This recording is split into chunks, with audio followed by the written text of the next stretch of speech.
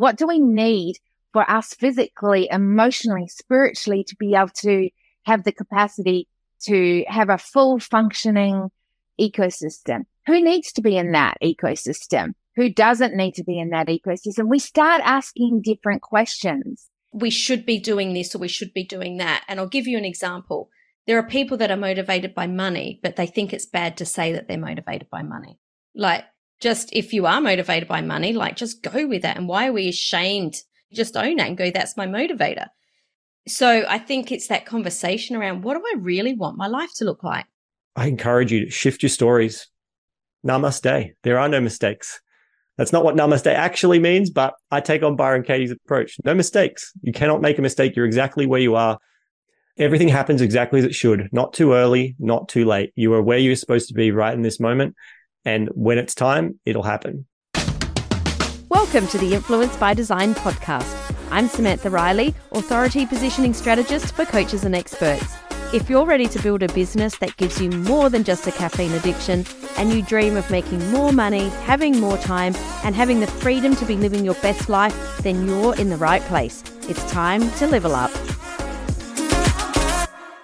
Welcome to today's episode of Influence by Design. I'm very excited to bring you today's episode, which is episode 500. I didn't foresee me getting to 500. It's not that I went out not thinking I would get here. It's just not something that was actually in my focus. When I first started the podcast, it was just, to get going. And then as I got going, it was, let's get to episode 100. And then I just got into the flow of things and we just kept going. And then a couple of months ago, the team reached out and said, so we've got episode 500 coming up. And I was like, oh my goodness, how did that happen? So thank you for listening, whether this is your very first episode that you're listening to or whether you have been a long-time listener of the podcast. I so appreciate you, because if you weren't listening, then I wouldn't be doing this. I've got so much gratitude for the amount of amazing people I've met through this podcast, the guests that I've had on that have all shared their wisdom, their insights, their stories, their so much laughter. Not just in the recording, but on before we start recording and when we finish recording. I've had so many amazing conversations. And yeah, like I said, I feel very blessed to be able to do this and put this into the ears of so many people who are building their businesses and want to build the business of their dreams, helping you stay motivated, inspired. Maybe it's giving you a tactic that you've been able to implement. Whatever it is, I would love to hear from you and share your thoughts and ideas, what came up from you in any episode. But I'm really, really excited to bring you today's episode, because when I was thinking about episode 500 and what I wanted to do, my brain went to, all right, who could I interview? And, what big names would I love to have on the show? And, what could I do that was really exciting? And then I really thought about it. And one of the things that so many people in my world say to me when I share, I was interviewing this person and afterwards we talked about this topic. I've actually had multiple people say to me, we would love to hear the conversation, after you've actually finished recording the episode. We'd love to hear those sort of conversations that happen in the green room. So it kind of got me thinking, well, what if I could do that? So I reached out to two of my very closest friends and asked if they would be willing to come on the show and have a chat like we were just sitting on the couch, how we normally chat. And whilst we were recording, and we recorded this for a podcast, the kind of conversation you're about to hear is the sort of conversations that I have with these friends every time I see them. This is a real sneak behind the curtain, or a little peek behind the curtain, to hear the sorts of things that we talk about and the kinds of conversations that we talk about. We do get a little bit silly. That's exactly what we do in real life. We do get deep. It's exactly what we do in real life. So I'm very excited to bring you this conversation today. It is the longest podcast episode I've ever recorded. I hope you enjoy it as much as I enjoyed recording this. Anyway, let's just jump in. Let's roll the tape. So welcome to episode 500. Kiri-Maree Moore and Carl Taylor. It's so awesome to have you both here to have a conversation on the couch today.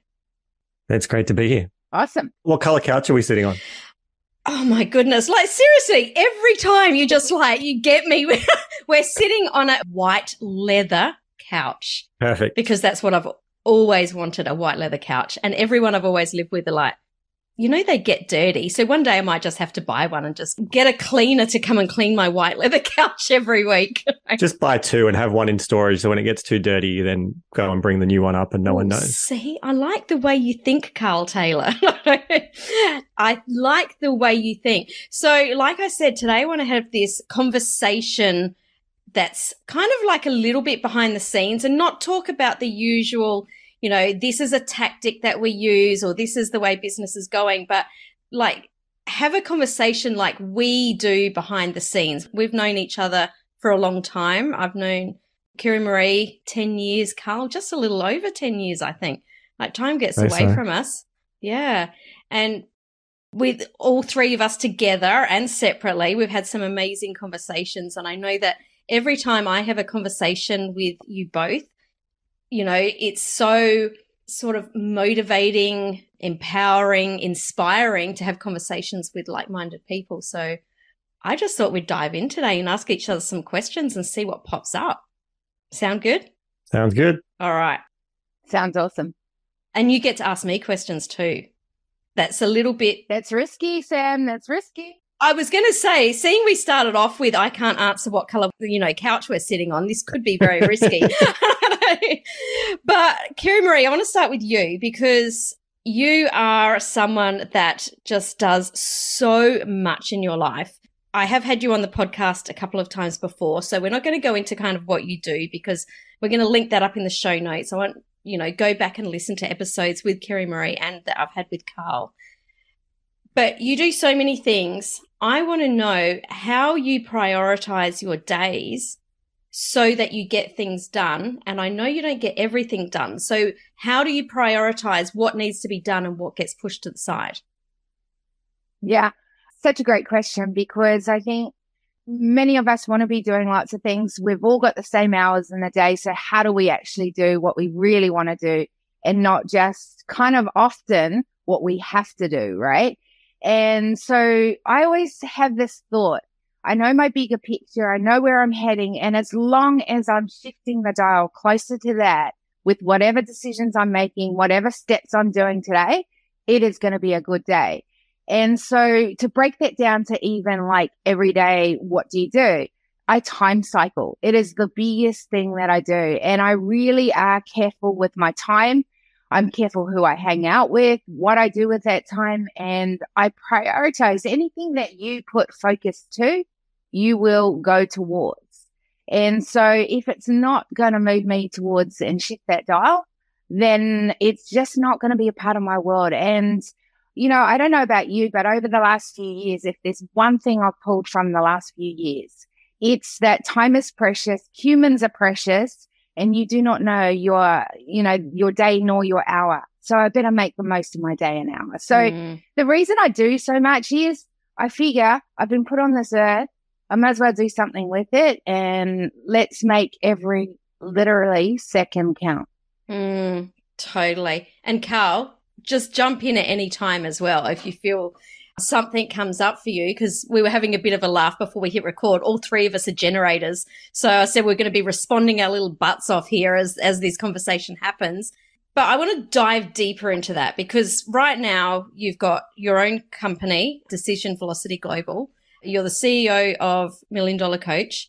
You are also have this massive health goal at the moment where you're spending like 2 hours in the gym every day. It's really easy to be running one company and say, I don't have time to get to the gym. To get to the gym for 2 hours, and I know because I'm doing a daily gym as well, it's not just 2 hours, right? It's the getting ready, it's the driving to the gym, it's driving back, and it's like the million, you know, lots of washing you need to do every week because you've got training clothes up, you know, twice a day and hair washes and all these like, you know, weird things that probably you don't have to deal with, Carl, but it adds lots and lots and lots of hours to the day. Like, I just want to dive even deeper. How is it that you can still prioritize that when I know that you've got meetings, you've got a huge team that's reaching out, because there's going to be plenty of people listening, and I've done it before and said, I'm too busy to get to the gym today. So how do you prioritize the personal time and know that it's okay to let some of the business stuff go? If you were going to, I was just thinking about that. And if you were going to do it for you, how would you do that? I mean, reality is anything that we want to do, we will do. If you've got strong enough drivers that you want to do it. I've got really strong drivers for my health side of me. You know, I play a big game. I do a lot of things. I don't expect everyone else to do that. That's priority to me. Being a mama is a priority to me. Being an awesome human is a priority to me. For that to be a truth, I have to put things in place to make that happen. That might mean I have to get up earlier than most people. I get on with my day and most people are still sleeping their day off, you know? And I've probably done half of the things that I want to achieve in that day. The rest is just bonus.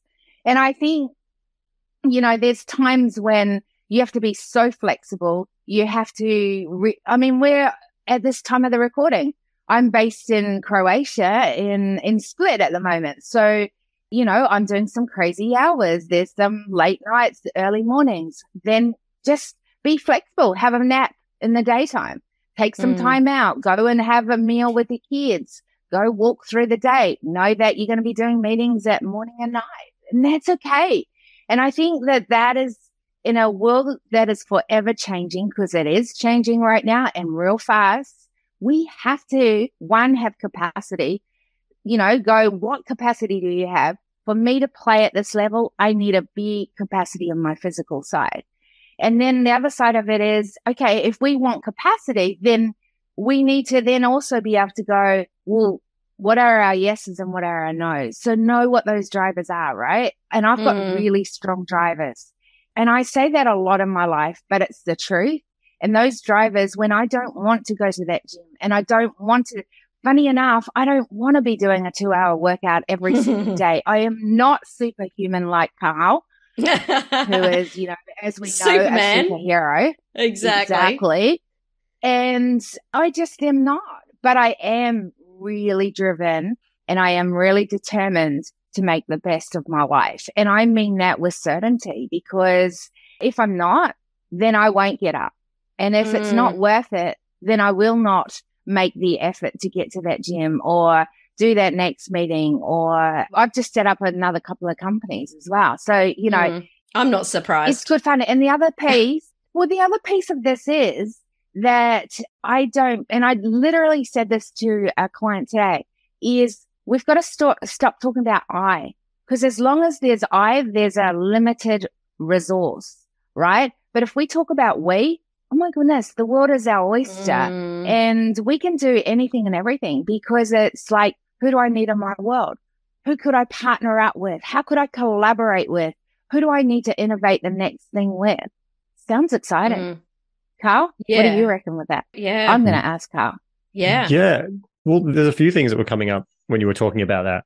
One, the idea of, you know, I should be doing this, I should be doing that, all these things I need to do, and you're not doing it. I think there's two conversations need to be had. One, if you really want to do it and you're not doing it, then deep down on a subconscious level, you don't really want to do it. There's something else you're valuing higher, priorities. And if that's truly something you want to solve, go solve it. But there's also, I was reminded of something Byron Katie talks about.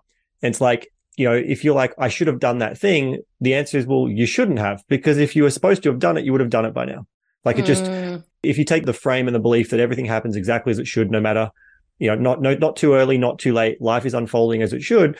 If you feel like I should have gone to the gym today and you haven't gone to the gym today, well, based on the context of your life, don't beat yourself up about it. You didn't go. If you were meant to go, you would have gone.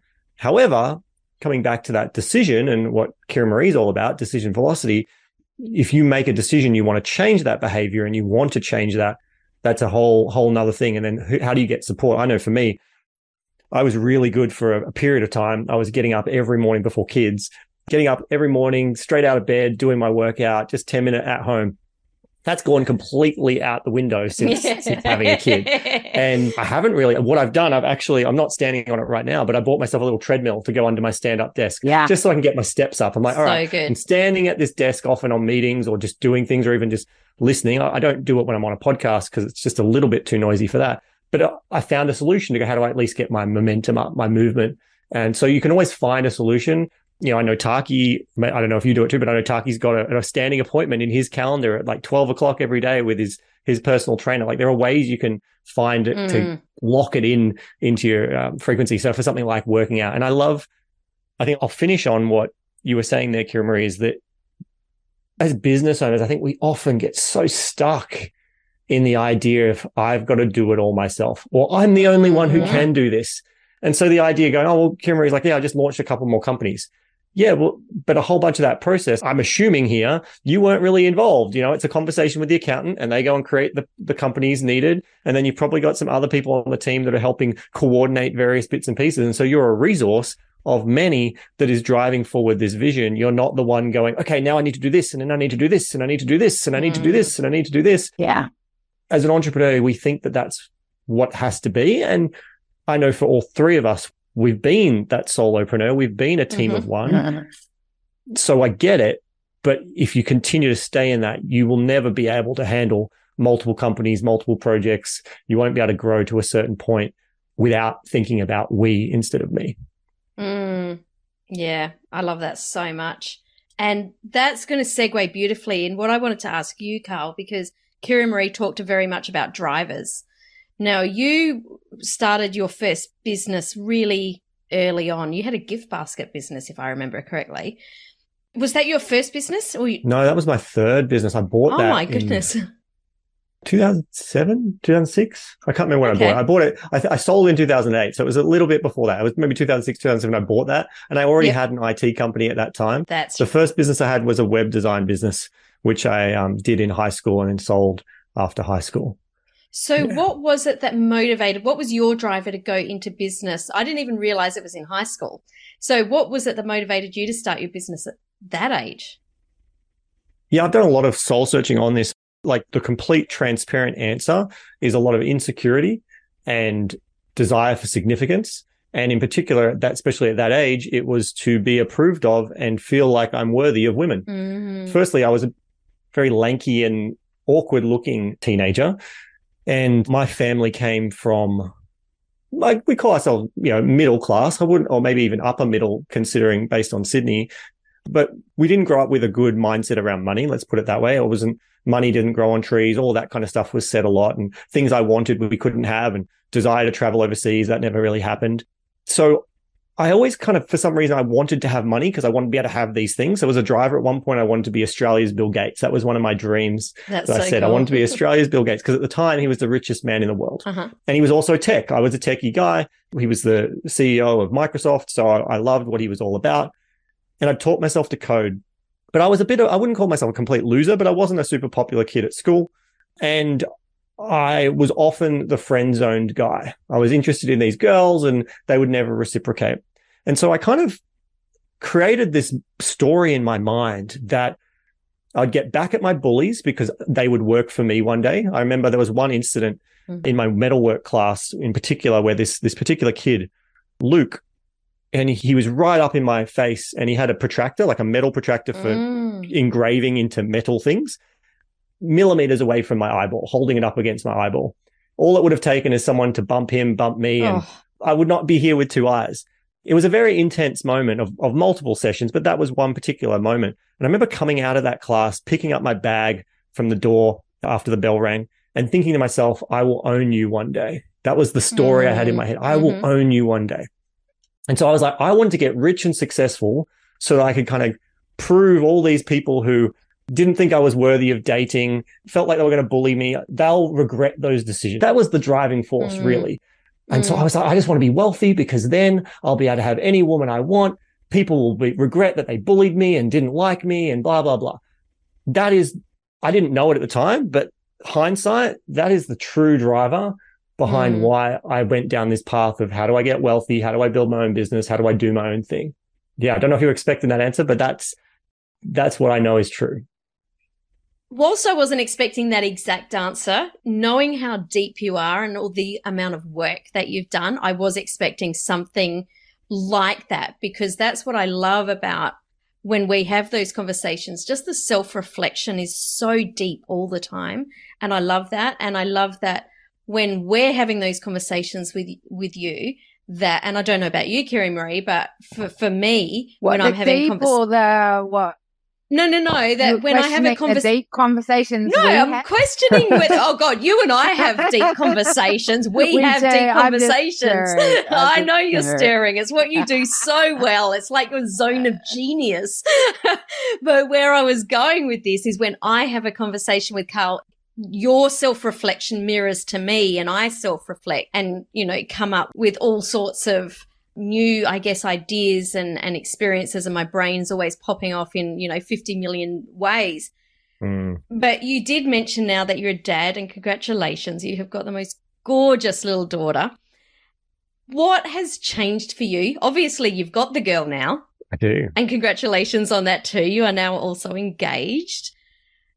What has changed for you, or has it changed? I'm guessing it has from that story, because you do have the girl. What's your driver now? Yeah, a lot has changed over, it's been 20, I don't know the exact number, 22, 23 years since then, since I started that first business. And so a lot has changed in that journey, even before meeting my now partner and obviously having a child. What I'll say is changed the most since Talia has come along, my daughter. It's shifted in a way that I know other parents have told me in the past, but you don't think you truly understand it until you are in it. The motivation to continue to grow. You guys, both of you know, there was a phase in my life where I kind of hit a point where I was like, well, I'm comfortable. I'm making decent money. I don't really have to work very hard. My business works mostly without me. Like, I'm good. Like, what's the point of making more money? I was in this quandary of like, why do I make more money? What's the point? And what's shifted is I have this bigger vision of my goal and deepest desire to provide is that Liz, my partner, and Talia, my daughter, never have to work a day in their life. I truly want that for them. I want my daughter to grow up being able to pursue whatever she's passionate about, not because, I need to go and get a job and do this thing. If she wants to, whatever that may be, she wants to do volunteering work, she wants to be a dancer, she wants to do something creative. I don't really care what she wants to do, as long as it's bringing joy to her life and she doesn't have to worry about, I need to go and get a job. That is one of my deepest desires. If I'm not here, I want to know that Liz never has to go and get a job. She's able to be a full-time mum right now. There's talk of, will she go and do something after Talia's a bit older? Neither of us know. And I want her to be in that position where, again, she can choose to do whatever lights her up. That's just something I personally believe really strongly about, that I want to provide for both of them. And to do that, to really set that up in a way that I want to, requires me to play a different level of game, to build wealth, both in the investing, but in the business side. Because the business to me is just the cash flow generator. It solves problems and helps people, but it's the cash flow generator, build the wealth that provides those income streams, those passive sources to provide that. So that's probably been one of my biggest things. It's given me a purpose greater than myself. You often read in books or people talk about, you need a why greater than you. And, over the years before having a kid, you try to come up with these sound good, like, I want to change the world and I want to do this. And I'm sure there are people out there that truly, truly believe it. When I was trying to come up with those things, it sounded good, but deep in my heart and my core, I didn't truly believe it. Like, I didn't care enough. But this, I truly care about. Like, I will do whatever it takes to ensure that, my partner and my daughter are set up that if I'm not around, or if I'm still around, even if I'm still around, that they never have to work a day in their life. And that's a really strong driver that I've never experienced before in business. Yeah, I think, that's amazing. Like, that's a huge driver, but kids change you in a way that you can never, ever put into words. People always said to me, once you have a child, things are never the same. You don't understand that. You don't understand the love that you can have for someone until you actually have your own child. And I know for, as parents, all three of us know like really deeply what that is. And for me, you mentioned it, Kiri-Maree and Carl, but for me, it's the same. Like, there is one reason I started my original business, and it was to give my kids what we didn't have, because we, and I say we, me and my brother and my sister, we all had the same nickname at school, and it was the poor kids. And I didn't want my kids to have that nickname, and I didn't want them to, you know, have the experiences that we had. It wasn't that I had a bad childhood. Like our parents loved us, but I never owned a brand new item of clothing until I was an adult working for myself. I'd never been overseas. You know, there was a whole heap of things. I'd never been on an airplane, and I just wanted those things for my kids. And I think that for me was definitely my driver. It was to have the money to be able to give them what we didn't have as kids, or what I didn't have as a child. Yeah, 100%. 100%. Yeah. And I guess, you know, to ask you a question, Sam, I'm curious to know, as entrepreneurs, obviously you speak to a lot of them over, you know, this is episode 500. You've had lots of conversations on your podcast and off podcast. Mm-hmm. What do you think is the biggest conversation or conversations, there can be multiple, Mm-hmm. that entrepreneurs need to be having but aren't necessarily having enough of, or even having? Wow. The conversation that they need to be having. I love that you do this to me. You always do this, and you make my brain go always so deep of like, hadn't actually thought about this before. I think the conversation that they need to be having, that I don't think people are going deep enough into, is what they really want their life to look like. So I think that a lot of people think that their life and their business are two separate things. And even if they start off thinking, I want to go into business because I want to have freedom, they still build out their business so that it's separate. They don't have the conversation of what the two look like when they're together, because they are. We've just, in our conversation just then, you know, all of us have talked about different things that are happening in our life, like going to the gym or, you know, whatever it is. It has to fit around our business.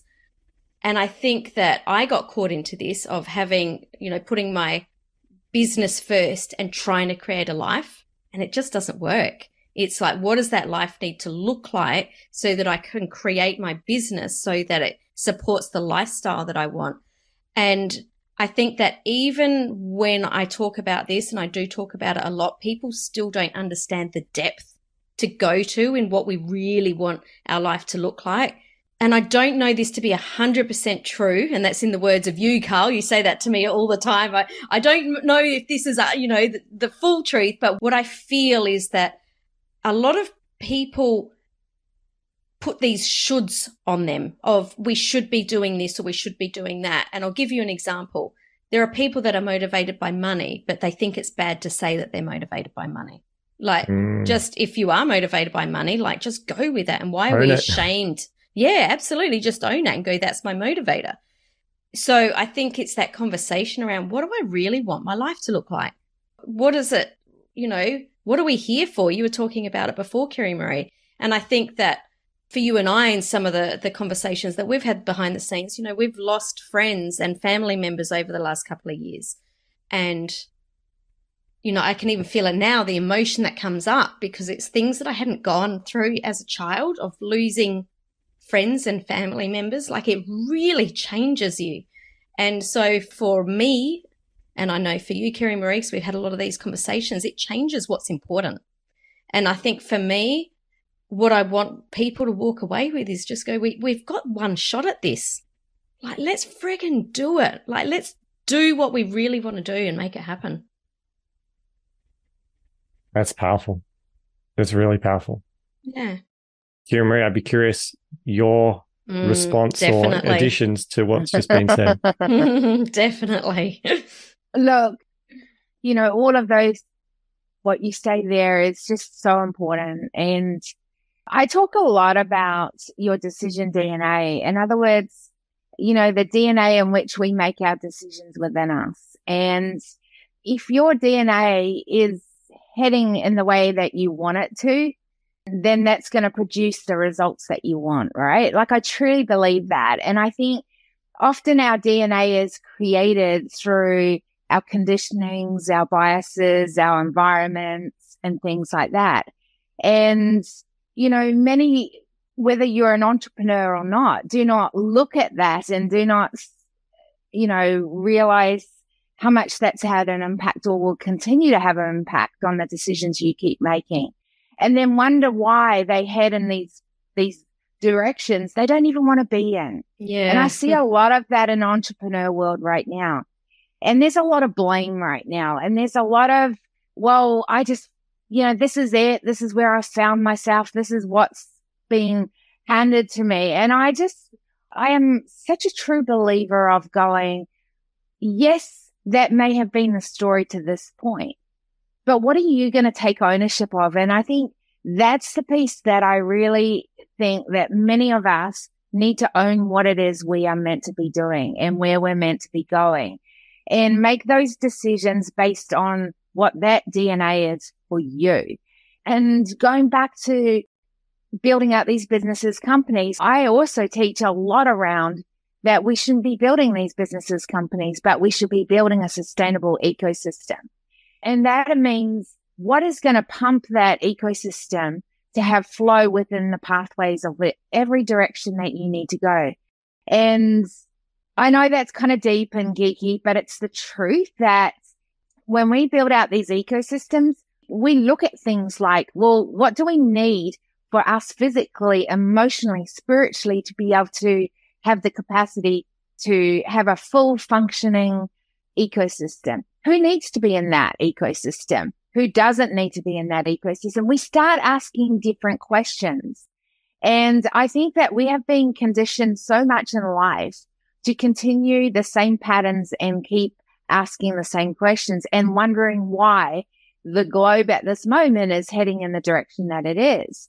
And going back, I am one of those people, Carl, who think that the world can change and I want to be a part of that change. But I believe that that change comes from you and I being able to be willing to own what it is we're meant to be doing and what that needs to look like. And I talk a lot about using the lens of humanity as stakeholders, humanity meaning you and I, stakeholders meaning the measure of value. What if every decision we made at the table, we're going to add to the human race, we're not going to take away from? Bring it back to the everyday person, Carl, Sam, you, me, us. What if we make decisions that are going to add to the human race, not take away from? I believe if multiple people did that, we actually would change what's happening in culture right now. And that's where I go, what am I going to own? I can't control what is not happening here, who's doing this to me here, whatever else. But what can I control with what is in my hand right now? And I think if only entrepreneurs realize not only can they control what is in their hand, but they can also collaborate with so many more to make differences. And then on top of that those differences is using your platform for a voice of change. And I do believe each one of us has that platform. So I sort of see it all. And I think the thing that we have been taught so much in life is that everything is linear, and that it is not. An ecosystem is not linear. It is full of very many variables, layers, pathways, and patterns in which is made up of. And I think that if we use different lenses to filter out how we make decisions, that it could be quite different, and it would be a new approach to how we do it. Was that deep enough? Great, deep depth. And it popped a thought in my mind that, Sam, I'll respect you if you don't want to go down this route, but No, we're going there. It popped this thought around, you mentioned some of the challenges in society. Yeah. And one of the ones that I've seen that really irks me and is society. We seem to have shifted dramatically into what I see as a victim culture. Yeah. Everyone's 100%. positioning themselves in the general media of I'm a victim, and therefore these things have happened to me, and you did this to me. And there's a lot of projection on other people's behaviors, as opposed to taking ownership to go, it's one of the key principles I talked about in becoming bulletproof, where it's like people are firing bullets all the time, but the person who lets the bullet through is you. If a bullet hits you, whether you're bulletproof or not is ultimately up to you and the stories you take from the situation that happened. That's all that happens. And I remember I've got this great board game called Listen Up, and it asks deep questions constantly. You just land on these things and you get to know. The whole tagline of the board game is like turning strangers into friends. Love that. And one of the questions was like, if there was one thing that you could tell the whole population of the world, what would it be? And for me, it would be to truly, deeply understand that the stories we tell ourselves, we are the storyteller. You decide what that is. Yeah. I think if that could be owned by enough people, that would change oh my goodness. the world. It would if change people the world. understood it. Yeah. So I don't know. I don't have a question on that. It just popped and we can go on that direction. Yeah. But I would be curious to know what you think outside of the victim culture, what else is going on in the world that isn't so I would also conducive. add to that victim culture. There's this whole thing on, I've got ADHD, so I can't, or I don't. And I have to go there because, look, seriously, all these different, whether it's ADHD, I'm dyslexic. It's my genius side. It's the thing that makes me think differently and out of the box. It is not my thing. It's just, I always say we have to look at it as humans first. We are humans first. All of us are a part of the human race, but we bring distinctions to the table, whether that's ADHD, whether that's whatever that is. I don't see those as disabilities. I see those as these little quirks, these little things that are different, unique abilities that make us think different. Yeah, They totally. They Yeah, really they are. That make us think differently, look through different lenses, and maybe even come up with different ideas. And I think we've got to stop letting a lot of these things be our excuses to why we can't do things. It's easy to look for limitations. I've got zillions of them. You want my list? I've got so many of them, right? But I just don't let those things determine where I want to go tomorrow or even today, right? Yeah. I really don't. And I think the exciting piece is that, and I've talked about this before, I think on your podcast though, Sam, but I had to embrace for a year and a half failure because I wasn't good at failing. I was like a perfectionist, right? So Oh, you're a recovering perfectionist. I am in recovery on it because it used to hold me back because I didn't want to do anything. But by the way, there was a reason to why I was a perfectionist. The perfectionism was because I was in and out of families. And if I did things wrong, there were huge consequences to that. So there became this innate ability to have to go, I've got to do that too. And it wasn't for myself. It was so that I would make everyone happy and everyone would love me and that I'd be, not, I know lots of people think I love disrupting and being a rebel and the thing. I actually don't. I love disrupting patterns. I'm not a disruptive person in that way. I just want to give voice to things when I don't like something because I think it's not giving someone a voice, right? And in that case of going back to that story of, I would find myself being this perfectionist because I was trying to keep the peace. And I didn't want to have to suffer the consequences when the peace wasn't there. And so that became such a thing in my DNA as I was growing up.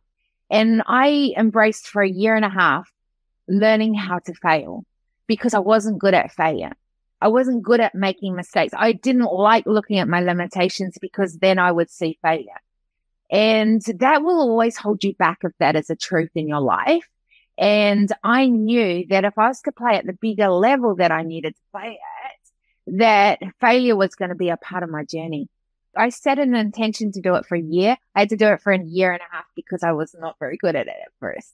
Now I love it because it's part of what I learn. There is always a good insight. There's always something that I learn from someone through it. I develop through it.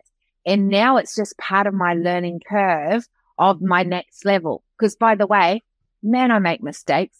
I have limitations. I have every excuse why I don't want to get up and get out of bed and get on with my zillions of things that I have to face today. And yet I also go, but if I was to give, just voice to maybe something that could help one other human, would that make a big enough difference for me to get out of bed? And reality is, yes, it would. And it's those moments that now I love embracing because part of being a human is that we've got these flaws, we've got these mistakes, we've got these failures, we've got these challenges. Man, you were in tears earlier. That I think part of who we are as humans is we hurt, we have tears, we get angry, we get frustrated. We have joy, we have happiness, we have all those feelings. that's part of the ecosystem of who you are. And we need to learn how to navigate that, not hide it. Totally. And I think as much as we can be excited about where we're going, it's about who we are and how we show up and what that looks like. Yeah. And you mentioned then about the superpowers as opposed to sort of like putting yourself, I'll put it in air quotes, like in the box, like, you know, I'm this, therefore I can't do that. I know you're a big Tony Robbins fan, Carl, but Tony Robbins talks about the fact that the way that he was treated by his mum is what actually has given him the expertise and the skills that he has now in, you know, to build his empire. So I think it's always worthwhile not getting caught in the story, but taking the lessons from the story or seeing what the other perspective is. Because like you said, we're all human. We all have these flaws and we're not perfect, but we need to embrace that and use that to our advantage. Just a question for Sam on that one. Does that drive you when you, like, if you are upset about something, does that drive you towards or away from, Sam? Because people are driven by either, you know, you talk about the away from fear or towards, Robbins, right? Yeah. What's that for you? So I would say the majority, I'm going to say that 80% is that I am definitely the person that is like inspired to move forwards. Like I move towards things. I know you've said it to me. My brother says it to me all the time. I've never met anyone that's been knocked down as much as you and keeps getting up. Like my brother keeps saying, how do you do it? I can't figure out how you just keep getting back up. And I kind of picture myself like, you know, those blow up dolls that have got like the rounded bottom and you punch them and they just keep popping back up. I feel like sometimes that's my life. But there is 20% where if I'm not having a really great time of it, that I can get caught in that, you know, that I'm afraid to do that. Yeah. You know, I'm scared to do that because of, you know, whatever the ramifications, usually some sort of fear of judgment of other people. I do have those human times. However, I very much call myself out on them and refuse to stay in those times. You know, I'll very much like, okay, well, I'm going to eat some chocolate and lie down under a rug and have a little sook to myself. But tomorrow, it's all over. Yeah. Like, enough of that, Sam. You've got to get up and you've got to keep moving forward because otherwise, what's it all for? You know, it's interesting. You know, we've talked a bit about Tony Robbins and some of this idea of what motivates us. It all comes back to, again, what we were just talking about, the stories. Like, Kiri-Maree, while you were talking about these mistakes. Tony talked about how the way his mother was with him kind of led him down his path. Byron Katie, I mentioned her earlier, but she had a profound impact on my life in 2019. Highly recommend reading her books. Listening to her audiobooks is how I did it. And she's got this one saying, she's like, when she heard that all people were going around going namaste, she misheard, at least this is her story. She says that she thought they were saying no mistakes. And she's like, yes, exactly. No mistakes. No mistakes. There are no mistakes. And I think if you can take that as a story, like, because there's always stories happening. Like, you're making a story right now while you're listening to this about me, about Kiri-Maree, about Sam. There's stories about yourself. There's stories coming up all the time. You are that storyteller, though. You can decide. Just because you have a thought doesn't make it true. And so if you look back on your life and you can go, well, I made these mistakes. What if you said, no, I didn't make a mistake? It's actually impossible for me to make a mistake because on my journey of my path of where I'm supposed to be right now on this life, if you believe in multiple lives, then maybe it leads to multiple lives. If you just believe in one life, then this is your path and your journey in this life. It's like, well, that's just part of what got you here. You wouldn't be here. We could all state right now, if we look back, there are certain days, elements, moments in our life that if they hadn't occurred, wouldn't have put you on the path to get you here. I know that's true of me. You know, we all have them.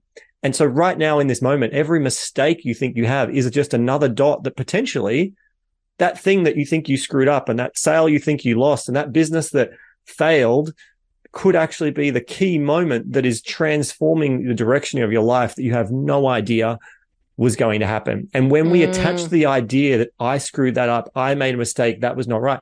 Like, have ownership. You know, some people talk about the difference between regret and remorse.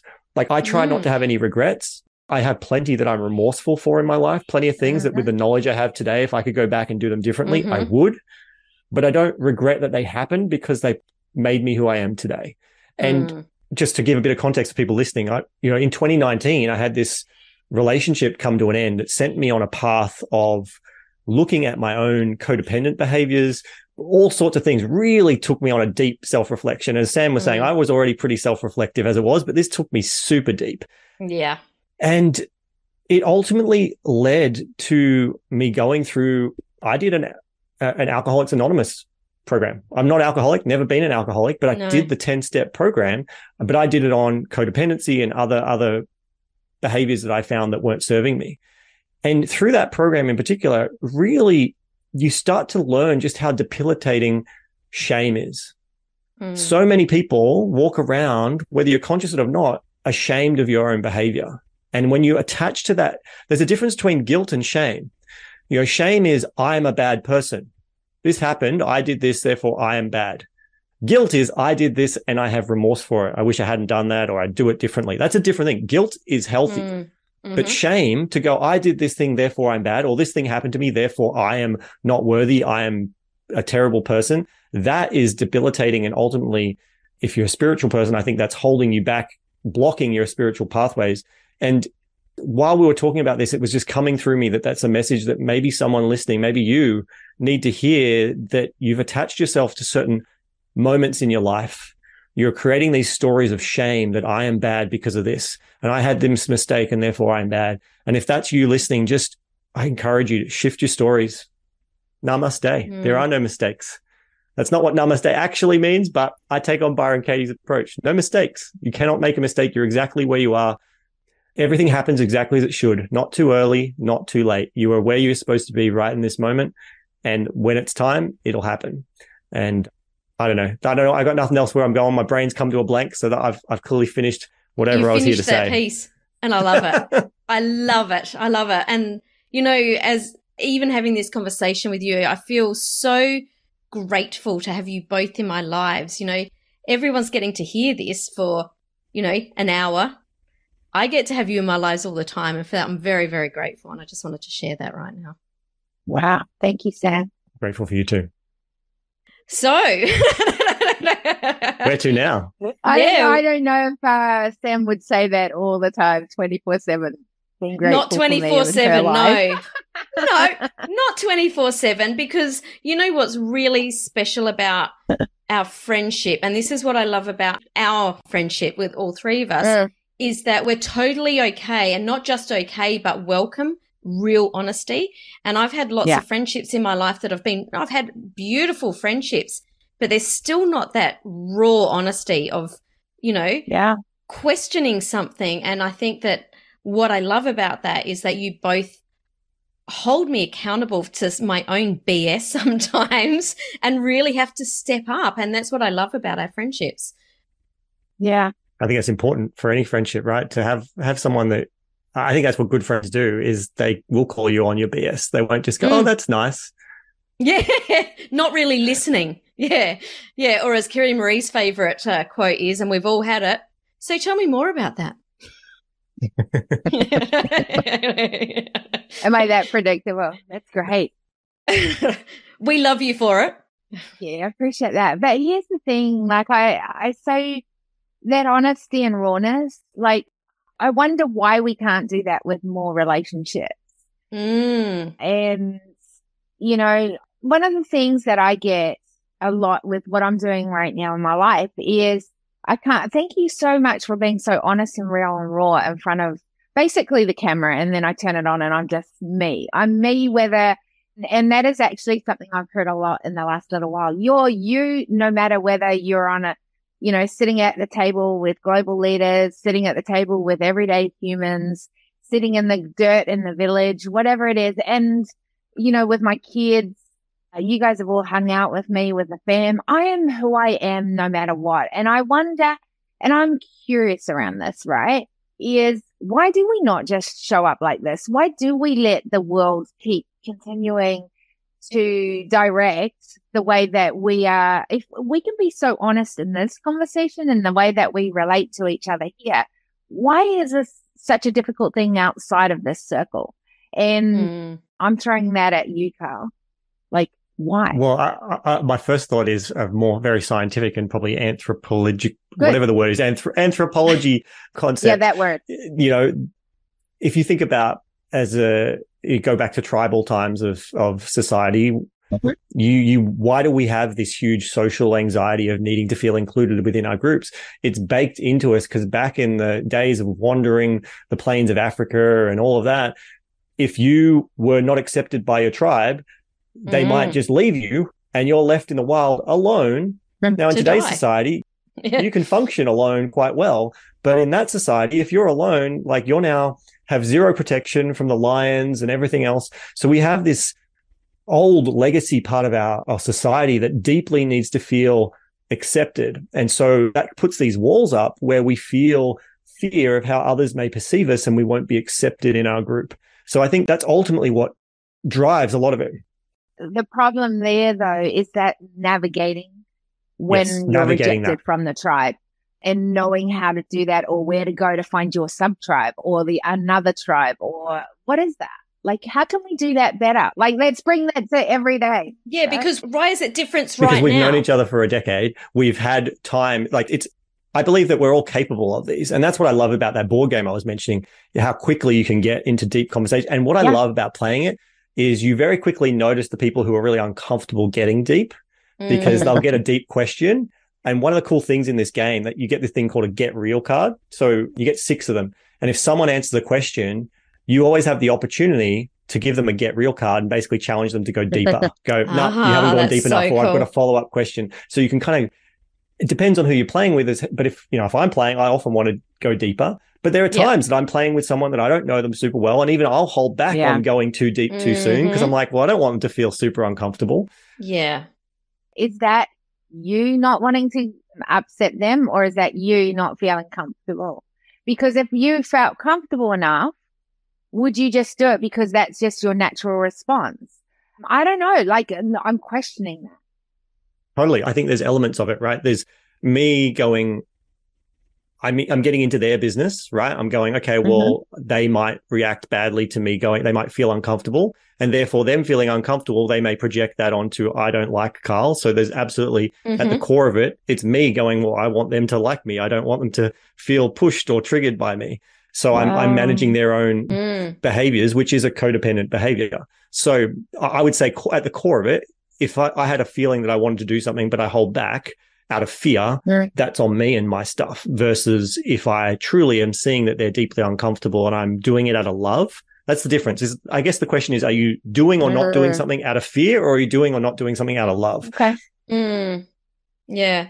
So how could we navigate even that situation? Sorry, Sam, even that situation. How could we navigate that to opening it up that it's either they can take it or they can leave that alone, but we're not holding back because we are feeling uncomfortable so we're giving that space. That's what I guess I'm so curious about it because I'm always trying to go, how can I open more space up for more people to feel more comfortable to navigate that kind of conversation? Because I think that we are never, ever going to go those deeper levels. We're never going to trust society. We're never going to have that transparency we want unless we're willing to go there ourselves. And again, take ownership of that, right? So I'm like, that's why I'm so curious to push on this right now is I'm really looking to see if I was willing to go there, is it actually going to make them feel more uncomfortable or is it actually going to make them go, hey, this is all good? So a little thing that I would do in that situation, just as a side thing, is that I would tend to go, if I feel someone feeling uncomfortable, I go, oh, I wonder if this story of mine, this piece could relate to that person right now. And that gives a vulnerability for where I'm at, then helps to give them a vulnerability to go, actually, this is what I'm dealing with, or this is why this is difficult or whatever. Anyway, I just think that's an interesting thing. Any thoughts, Sam, on that? Well, I think Carl was halfway through a thought that only got half out. No, I wasn't sure if you were or not. No, I've lost track of where I was at, but I'm happy for you to trusting pick the process of the conversation. So my thought on that is everything comes down to trust. Yeah. So I'm a very vulnerable person and I share a lot, and I share a lot more than some people share. If I know that I'm in a safe place where I know that someone isn't going to use something against me for their own benefit. So I believe that we can go deep, but maybe, and I'm quite willing to be challenged over this because I haven't played that game with you, Carl, but it would be different because I know you. But if I was in a group of people I'd never met, would I go as deep and have the vulnerable conversations as what I would have, you know, in a place where I felt completely safe and I know that my story is in, you know, in the sanctum of our friendship? I think that trust takes a little bit of time to build. And I also think that trust is transferred. And I'll give you an example of this. Kiri-Maree, you ran Global Human Intelligence Forum a few years ago, and it was at a time where there was a lot of unrest in the world and there was a lot of conversations that a lot of us were afraid to have for fear of being judged. But I had questions, and I had questions because I wanted to understand some of these situations better. And they were questions that I knew if I just threw them out to the world that I could be completely vilified for. But I knew that in the safe place, even though I didn't know the other people, that I was, you know, in a Zoom, you know, it was just a Zoom meeting room together. I hadn't met them before, but I knew that it was still safe to ask those questions because the trust was transferred from you. So I think that trust has multiple layers to it. I just want to add too, like, I know I've been having conversations over probably the last 12 months, but maybe even longer, with lots of different people. And, you know, some have got high profiles in business and other areas, and others are just, you know, they don't have a big profile.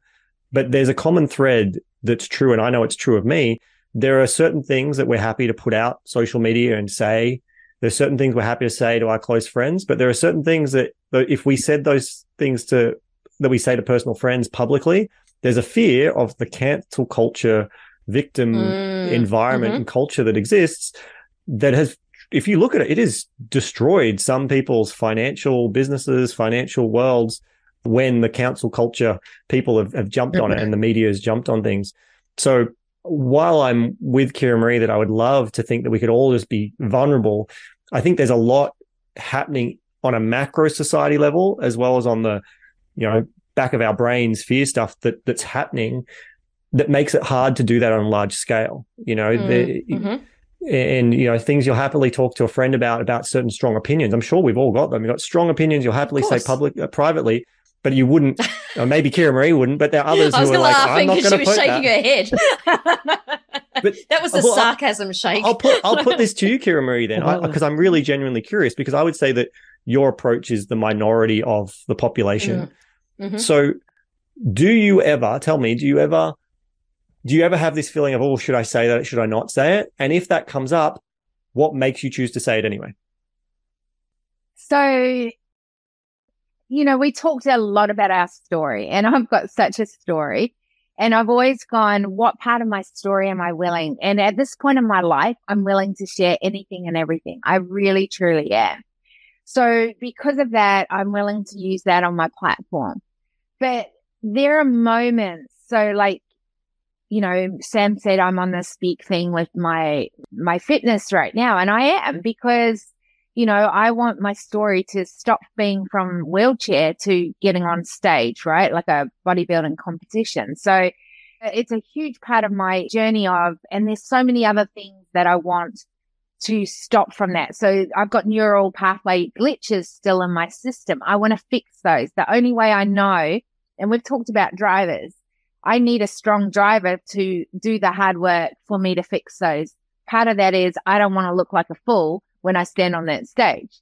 I don't want to look, for you to be, and I love mastery of a skill. So for me to be mastery of bodybuilding and being good enough to be on comp, I need to be asymmetrical. For that to happen, I can't have glitches in my body. It's a massive driver for me to be able to get to that point. Whether that's this year, next year, whatever year it is, it's my driver to move that forward. So I think there's a lot around at this moment where I'm willing to share a story and I'm willing to share my life as a whole. It was hard for me to go, oh, am I going to share that story of my bodybuilding journey? Because there's going to be judgment when people look at my body. But do you know what? Part of the reason I want to get on stage is it horrifies me. Like, let's just get real. It totally horrifies me. I get like palpitations even thinking of putting bikinis on and walking across the stage. Like seriously, anyone that knows me knows that's not my norm and it's not something I want to do. Why would I put myself in that? Because I want to be, Carl, at that stage that I could be judged and I don't care because I've done the best I can be. And I have presented myself the best way that I can be at this time in my life. And I am happy with where I'm going and what that looks like. I have not always been like that. So for me, that is an important piece of my story. I didn't want to share that journey because, again, you go back to perfectionism. I'd rather you see me from where I was to, wow, here I am. I'm awesome. I look great. Amazing, right? I don't want you to see the sweat, the tears, the hardness of it. But I do believe if we are to build trust for people to realize that it takes all people to do this journey, whatever this journey in life looks like, then I need to share that journey. And so that drives me to bring this vulnerability out to the open. Do I want to? No, I fought for quite a while with my team going, I know I need to do this piece.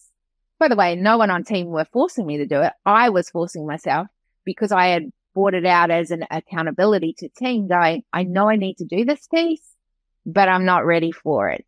And as soon as I'm ready, I can talk about it and I don't care where you take me in that conversation. Because I'm ready to bring that out.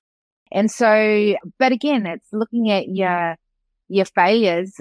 For me, they're my learning grounds, right? So if I can help anyone not to have to go through what I've gone through and they can springboard off that to their next, then that's been worth going through that journey. And I think those are the things that it's easy for me to be honest because I didn't know that I was going to breathe another breath when I had a hand against my neck.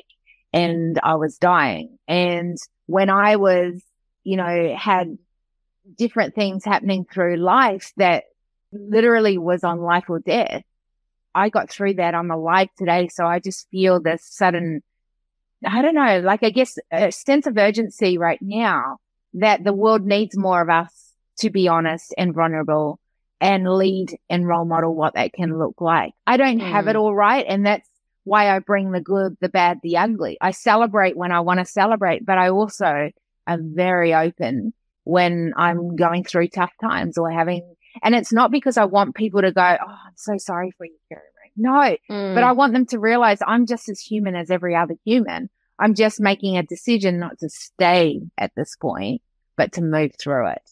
And this is what I'm learning. Is there anything else I need to think about? Is there someone else I need to? And here's the other thing that I've learned, that anytime that you've got something you're going through, there's zillions of other people who are going through the same thing.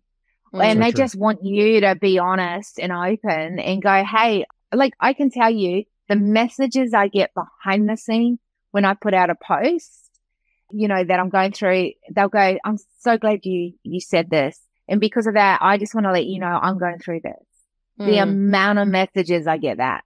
And I just go, what if we could do that more as a society? That's why I'm like, I'm taking ownership of what I can do. I can't make everyone else do that. I can't, if the whole world was vulnerable, that would be pretty scary. If we could navigate that, that would be awesome.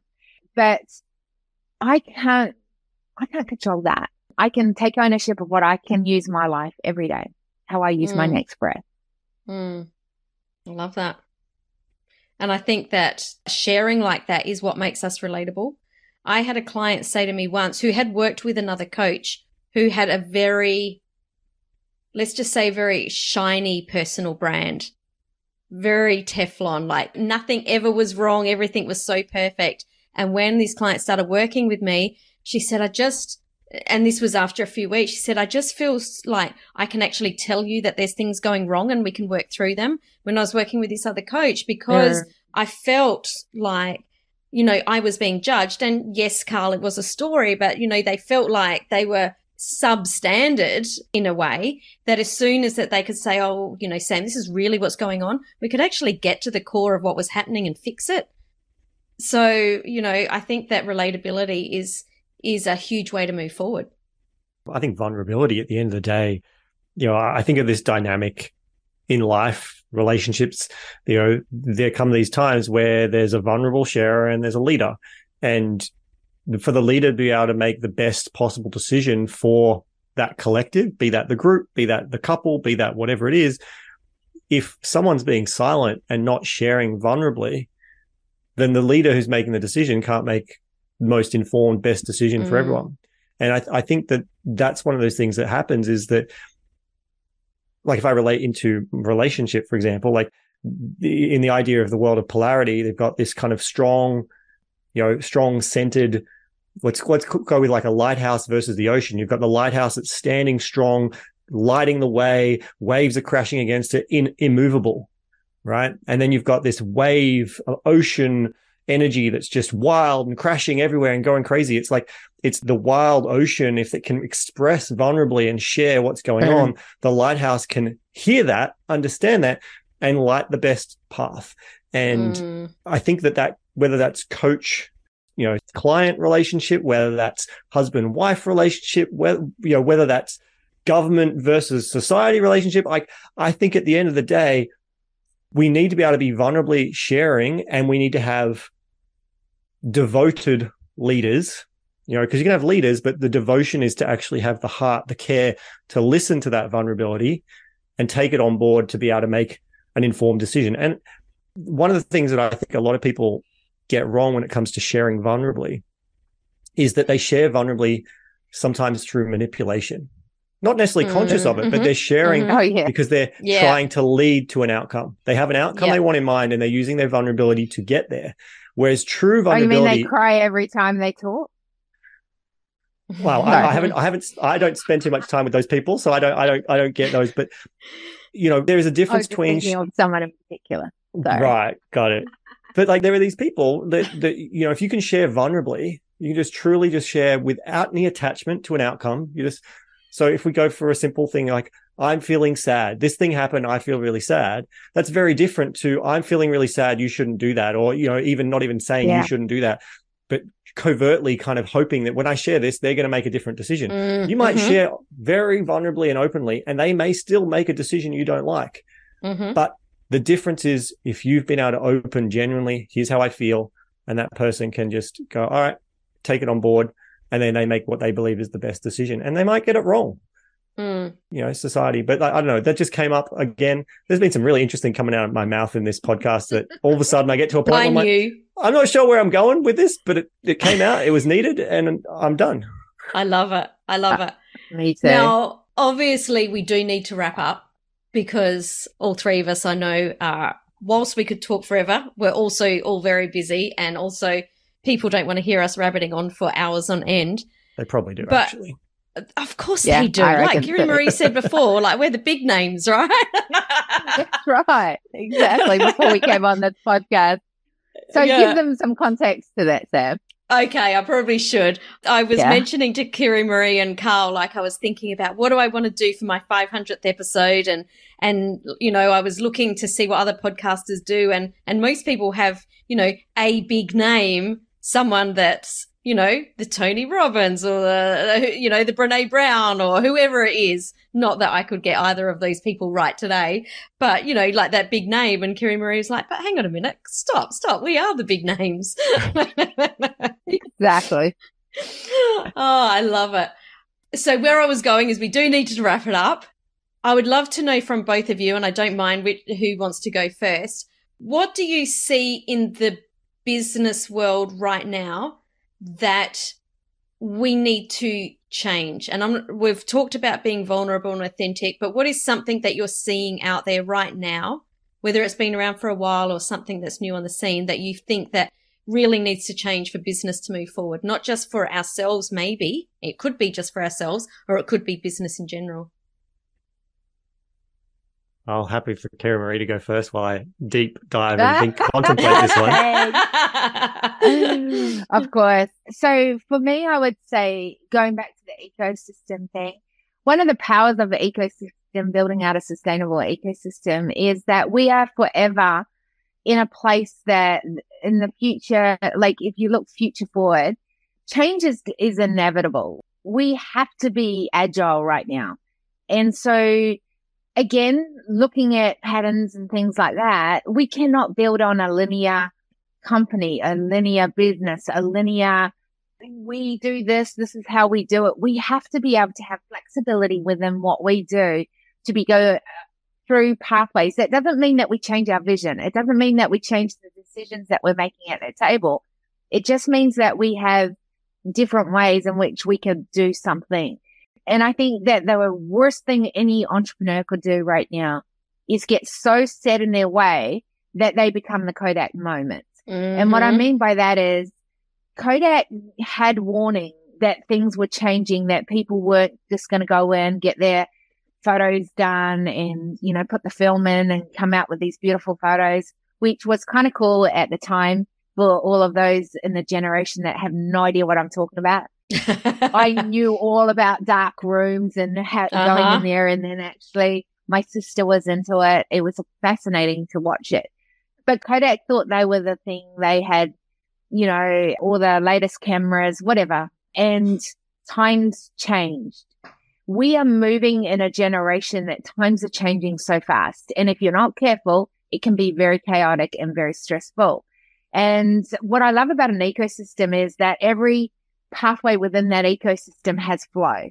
And I think, you know, you look at mental health, you look at all the bigger issues that are happening right now. There is a lot of stress happening in chaos. And that is because we're still trying to fit into the linear, the old school, the old approaches that are just not serving us in the generation that we're living in right now. So for me, it's this real awareness of, as entrepreneurs, how are you thinking that is holding you back into the old approach that you actually need to now think into the new approach? And then I go, not only that is, have you got systems, processes that are stuck in the old approach that are not being beneficial with the moving?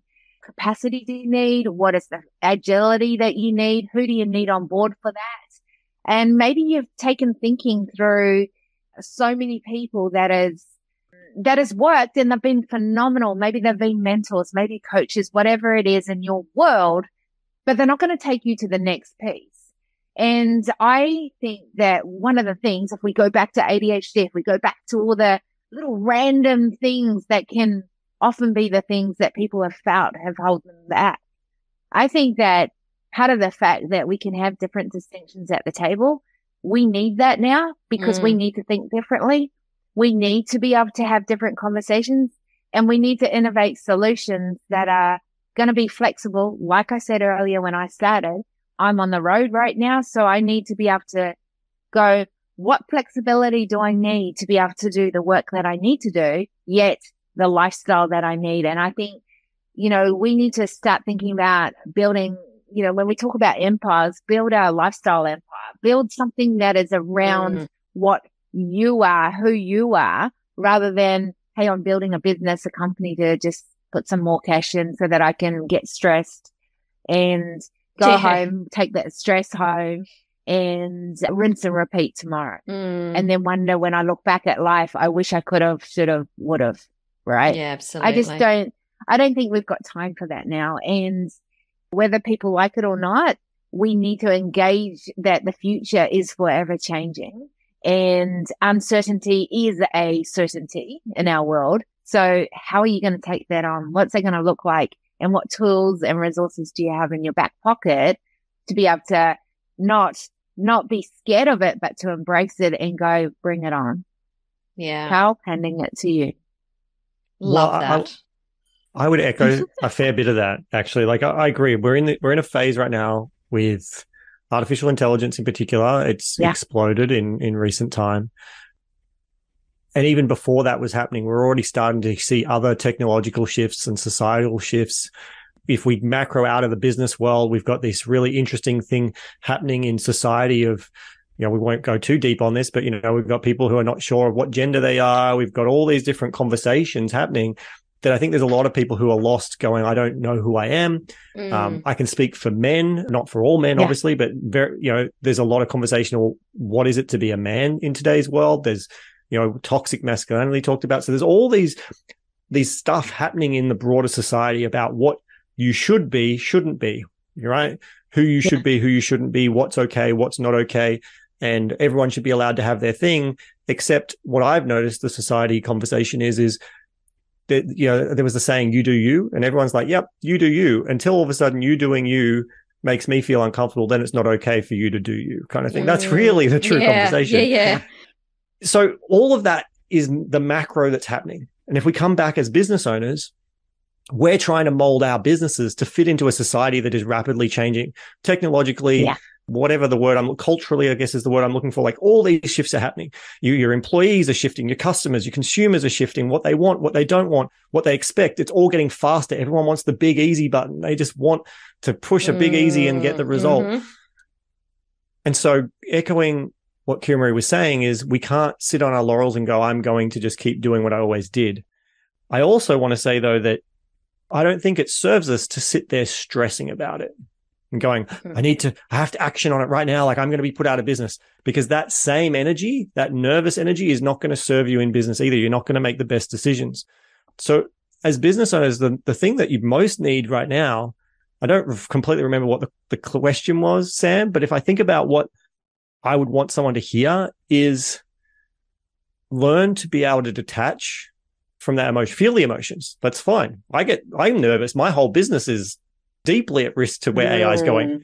And there are times that I get nervous, and there are times that I'm going to bed and my brain's still ticking. Like we're human, as we've mentioned on this. It's not like we're just perfect at this stuff, but I'm able to catch myself and go, okay, I'm about to go to bed right now. Can I do anything about this right now? Is these thoughts useful? Yeah.